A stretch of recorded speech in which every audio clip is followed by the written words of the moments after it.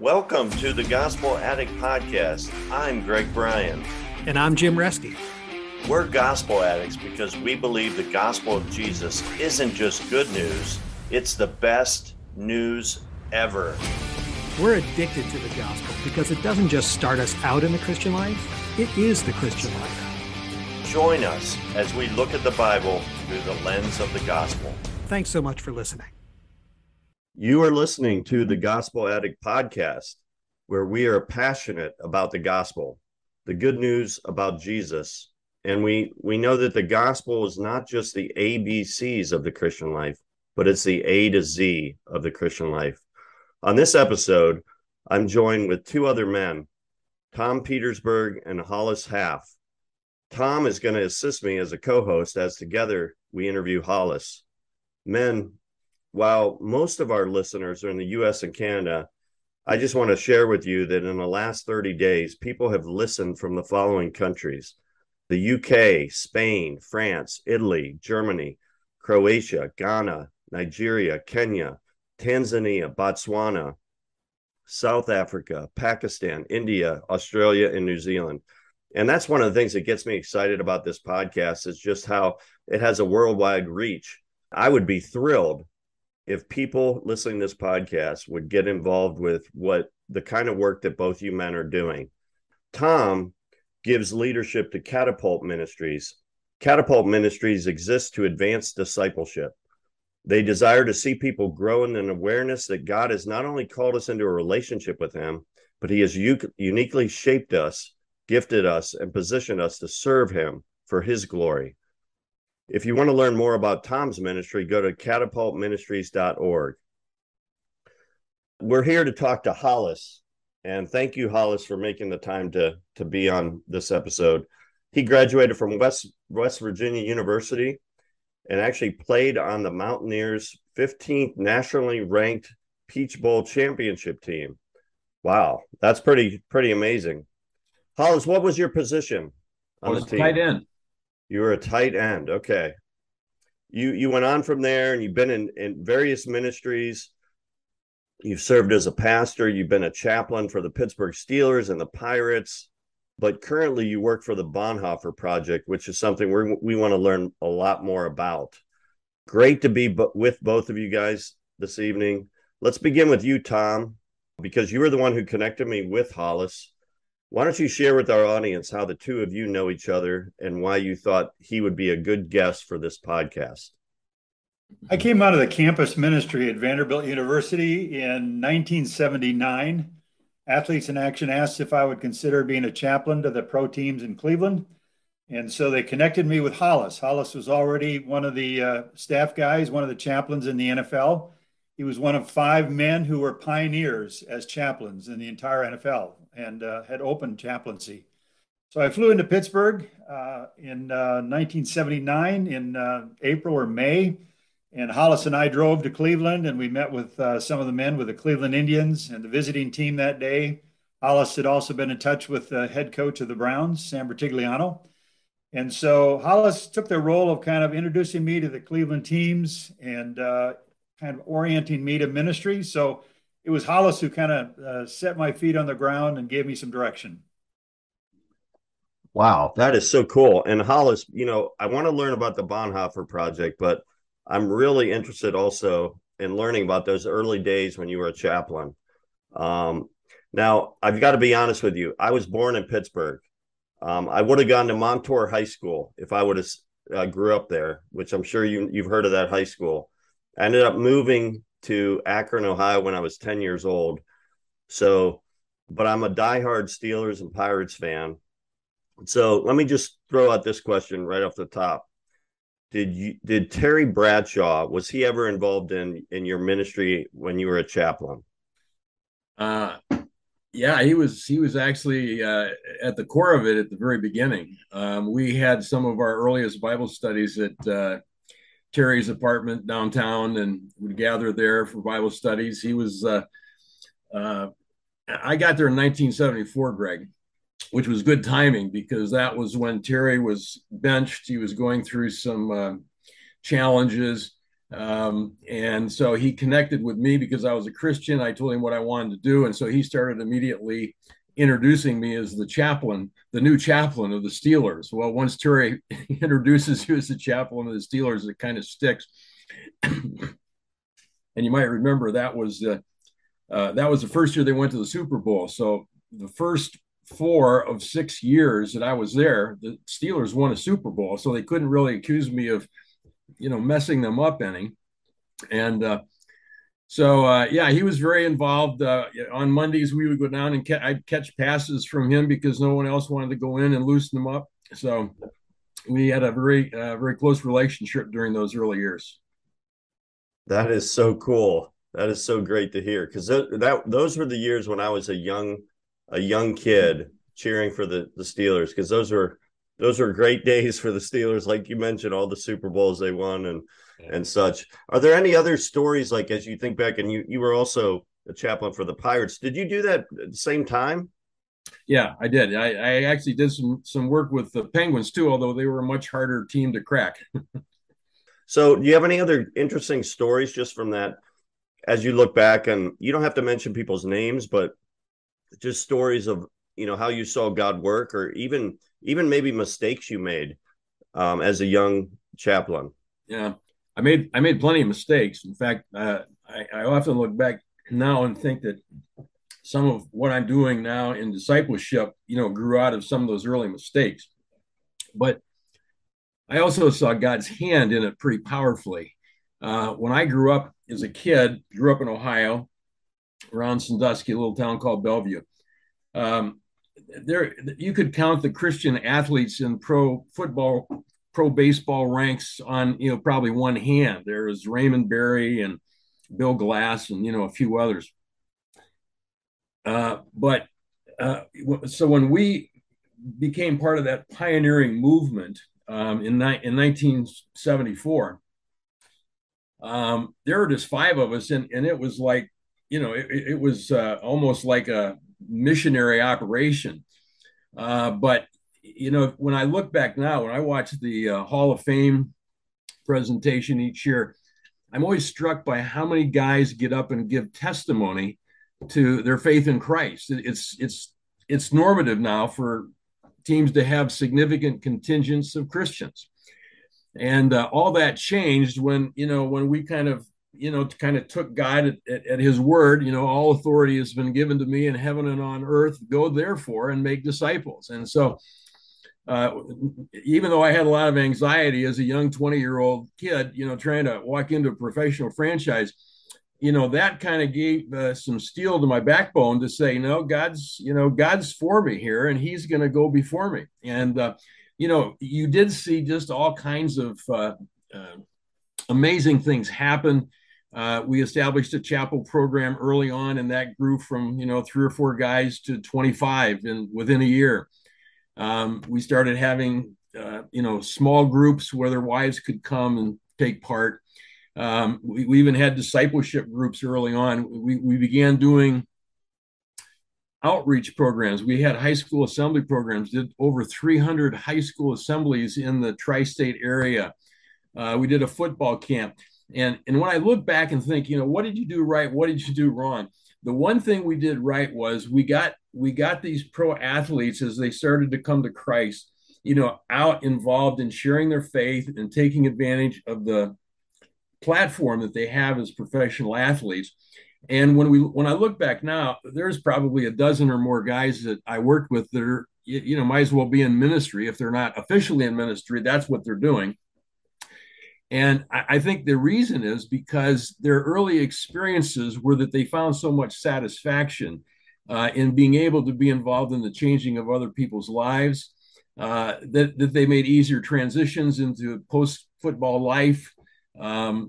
They stuck with their faith over the long haul. So that, I think, was one of the best things I did.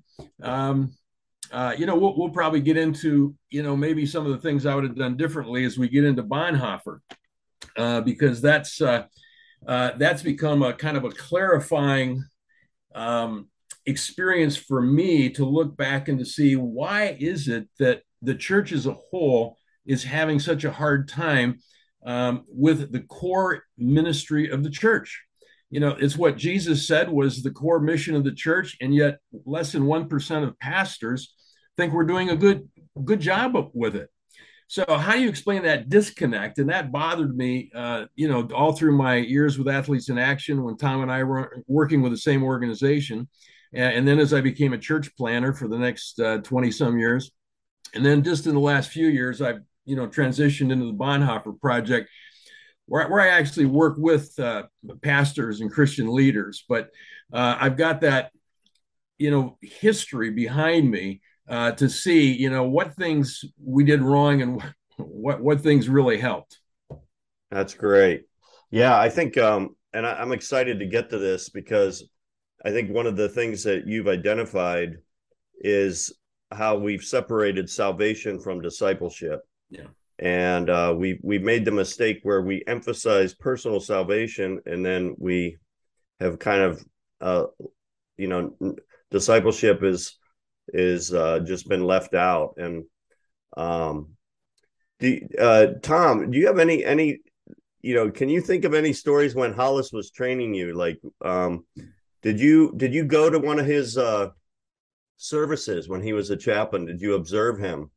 No, he would have, we probably would have been on the phone from a distance. After my first year there, the outreaches that Hollis talked about in some of the high school campuses, they would take athletes, 3 or 4 athletes into a school, and they would compete against some of the athletes in the school in a number of events in a gymnasium. So they'd have the whole school there. And then the players would share their testimony in between events. But it was the competition that really engaged the students and so on. So one of Hollis's training was to come with me. And so we went down to a little town about an hour and a half from Cleveland called Worcester. And Hollis had one of his players come there. And I had a couple of guys from Cleveland come. And we spent 3 days in the Worcester area. I think we did about 3 schools a day. But at the end of the first day, we didn't do a school. We did a home for troubled boys. And the next morning at breakfast, Hollis said to the player that he brought along with him, one of the active players from the Steelers, "So, how you sleep well last night? How are you doing this morning?" And he said, "Well, not well. I didn't sleep at all." He said, "My family has a farm in Georgia, and God has convicted me that we need to turn that into a boys' home." And he's done that. He has both a boys' home for troubled kids in Pittsburgh and one in Georgia. Even to this day, I've talked with players that when they come in as rookies at the Steelers, they make a visit to those places and see what impact a player has in the community. So a lot of the things that I got from Hollis and from other guys would have been during conferences and during events that we did together. It was a very active time. I think the thing that drove it was something that Hollis said the very day that we met and drove into Cleveland. He said, "The players are the basis of your ministry, not the scope of it." And so the whole point was to build disciple players, equip them to have a ministry, and they were the ones that had the impact in the world. And it's really it's a similar picture in discipleship. And I think that's what's always excited me about discipleship. I love the guys I'm discipling, but they're just the basis of it. Those guys are going to multiply and have another guy and another guy, and it spreads. Yeah, the fellow that Tom was referring to had to be Mel Blount. Yes. And Mel has those 2 boys camps going today, and I think that's a great example of how when you get people out doing ministry and just rubbing shoulders with kids and others that they can have an impact on, it is very impactful. It's very formative, and they just begin to gravitate to ministry because they find great joy in it. That's cool. One of the things that impresses me about the Steelers in particular is just they just seem like a real family atmosphere, and the way they can keep a coach for so long and they keep a quarterback for so long. Was it that way when you were there? Yeah, that's when the change was happening, and that's what happens when you become a winning franchise. They both kind of feed each other. But I think the Rooneys, long-term ownership, and they're kind of, very down to earth. Pittsburgh kind of family. It certainly fueled that. The fact that they've had, only a handful of coaches in their whole history, fuels that. And the town of Pittsburgh is very much like that. So, yeah, it's I think even among insiders in football, players themselves, they would say, "Oh, I would love to play in Pittsburgh because they really take care of their people." It seems that way. It seems that way. Well, let's shift gears a little bit and talk about how did you end up with the Bonhoeffer Project? It seems like you've had a lot of ministry experiences, great ministry experiences, but what was it about the Bonhoeffer Project that drew you in? Well, I did. I was very fortunate. I had a wonderful experience with Athletes in Action. Working with pro athletes. I had wonderful success in many ways with church planning two different churches, and people would kind of say that they would say, "Well, Ma, you've had such a wonderful ministry," but I would always look back and say, in fact, I remember at a staff meeting once, someone said, "You don't seem." You don't seem happy. And I said, "Oh, I'm happy. I'm just not satisfied because I see too much of a disconnect between what we're doing and getting praised for and what I see in the New Testament." And, I said, they would always come back and say, "But, everybody says this is such a great church." Or, and I'd say, "Well, we're the tallest midget." Um, it's relatively everyone is flunking this course, and we were at least trying to do some things and having occasional success here and there, but we were nothing more than the tallest midget. There were some huge gaps in our discipleship, and so I think that what brought me, to answer your question, Greg, what really intrigued me with the Bonhoeffer Project was that at one point, after I had founded a second church called New Community Church, and served there for 13 years, or just I think it was just into 13 years as senior pastor. I had a very capable guy, with me, who'd been with me for, even at the past church. So I said, I want to make a switch here. I was 63 years old, I think, at the time. I said, I don't want to retire, but I want to step back and get out of trying to run the business of the church. I want to get back to doing what I got in the ministry to do, which was to disciple men. And it just became obvious that it was too challenging. You're being pulled in all these different directions when you're senior pastor. So my associate took over, has done a great job. We're getting ready for another succession now. And I was able to focus just completely on discipleship and trying to crack this problem of why are we not doing a better job at discipleship? Not just us, but the church at large. So I took a sabbatical. I read all kinds of books. I attended a bunch of conferences. I talked to pastors up and down the East Coast. And, it became obvious that I was not the only one that was having this frustration. It was pervasive. Everybody I talked to was frustrated with it. And so at one point, a number of years into it, in fact, I was 69, so it's like 6 years later, I began to think, well, my former boss, Bill Hall, who was my first director with Athletes in Action, and Bill had played with our basketball team. And then he spent a year as a director with the pro sports teams, and then he went to seminary. He became a pastor, author, wrote a couple books on discipleship. And because we'd had that early connection, I read a couple of his books and found them helpful. But I began to think, I wonder if Bill's still alive. And so I Googled him, and sure enough, it pops up the Bonhoeffer Project and another group called discipleship.org. And so the more I read, the more intrigued I got. I showed up at the National Discipleship Forum in Nashville. Was it 3 years ago now, I guess? And I walked up to him and said, "I'm Hollis Haft. Do you remember me?" And in fact, his comment was, "How could I forget you? You and I had breakfast with Terry Bradshaw." So, we reconnected after like 40 years. And as I sat and I listened to the breakout sessions that he led and some others in the organization, I realized that my prayer of all those years was being answered. He was speaking directly to some of the frustrations that I'd had with disciple making.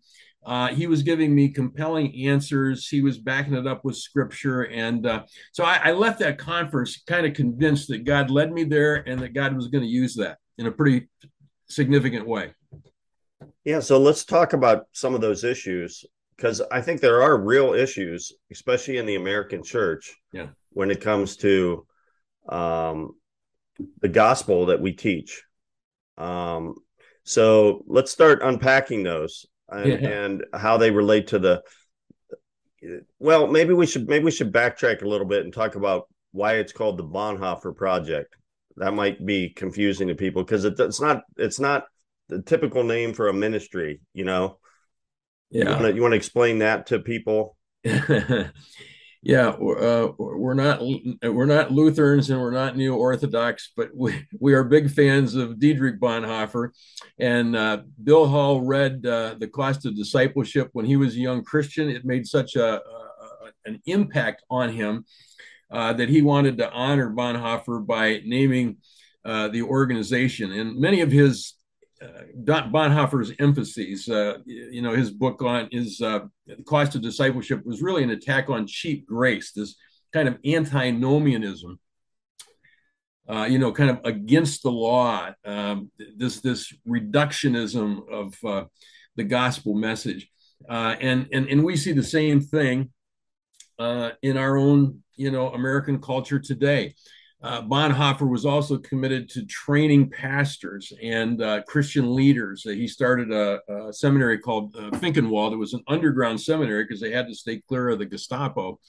But I think there was that combination between his message and his methodology, which was he saw a need for a renewal in the way people were being trained for ministry, not just to get a lot of head knowledge, but to be formed and shaped in what he called a new monasticism. And by that, he simply meant that there was the discipleship was all about discipline. And it was about, forming disciplines that would shape our souls. And he understood that. And he brought that to that seminary. And it really did shape the lives of young men.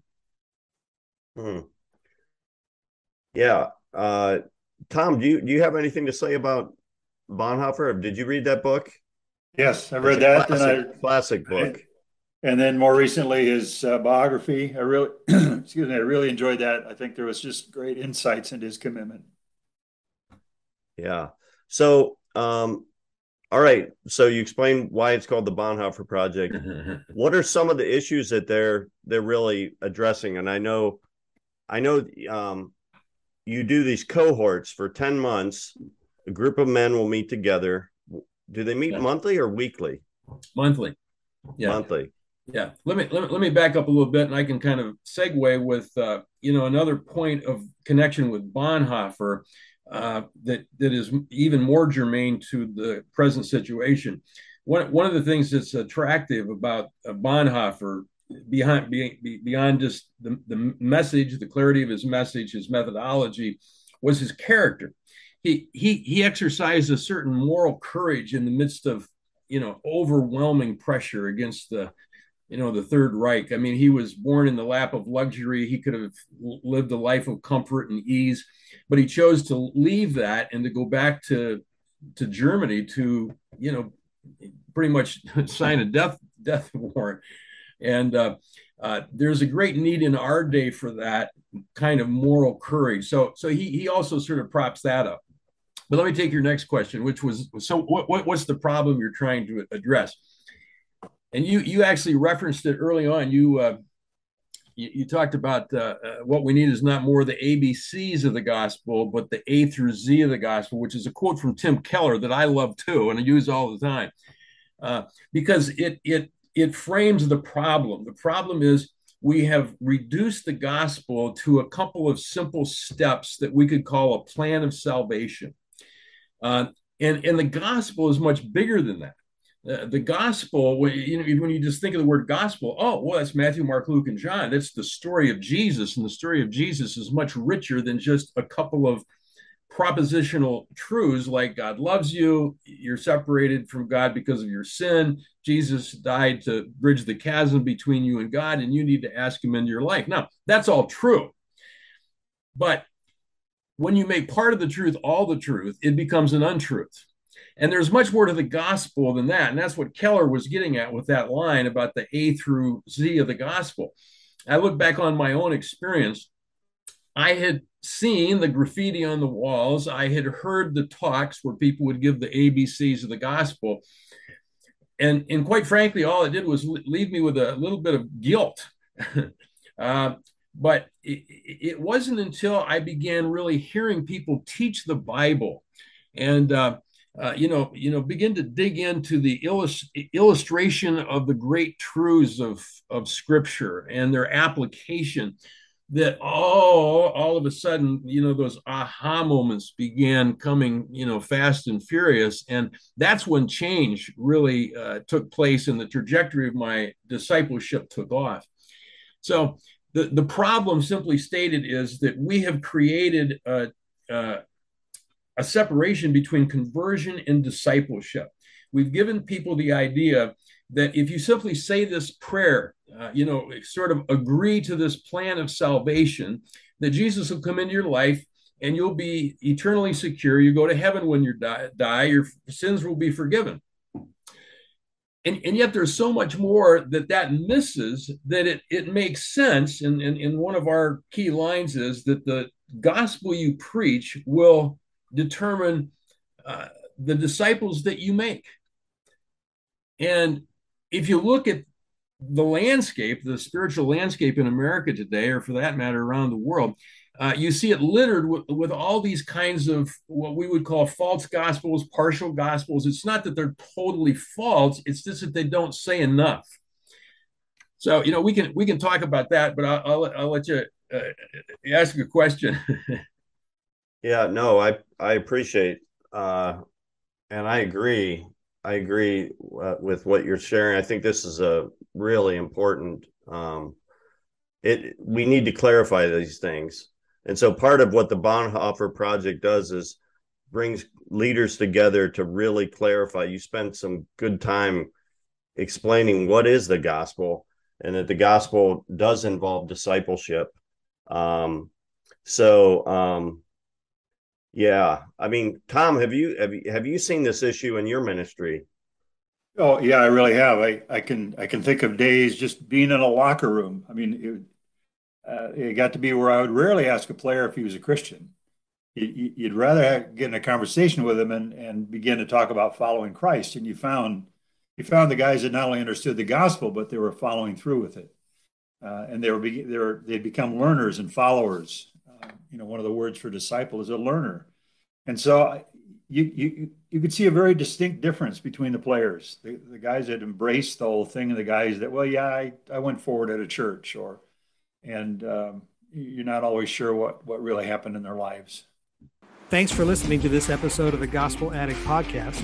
Feel free to contact us via email at gospeladdictpodcast@gmail.com. Stay tuned for our next episode, and remember, on your worst days, you're never beyond the reach of God's grace, and on your best days, you're never beyond the need of God's grace. See you next time.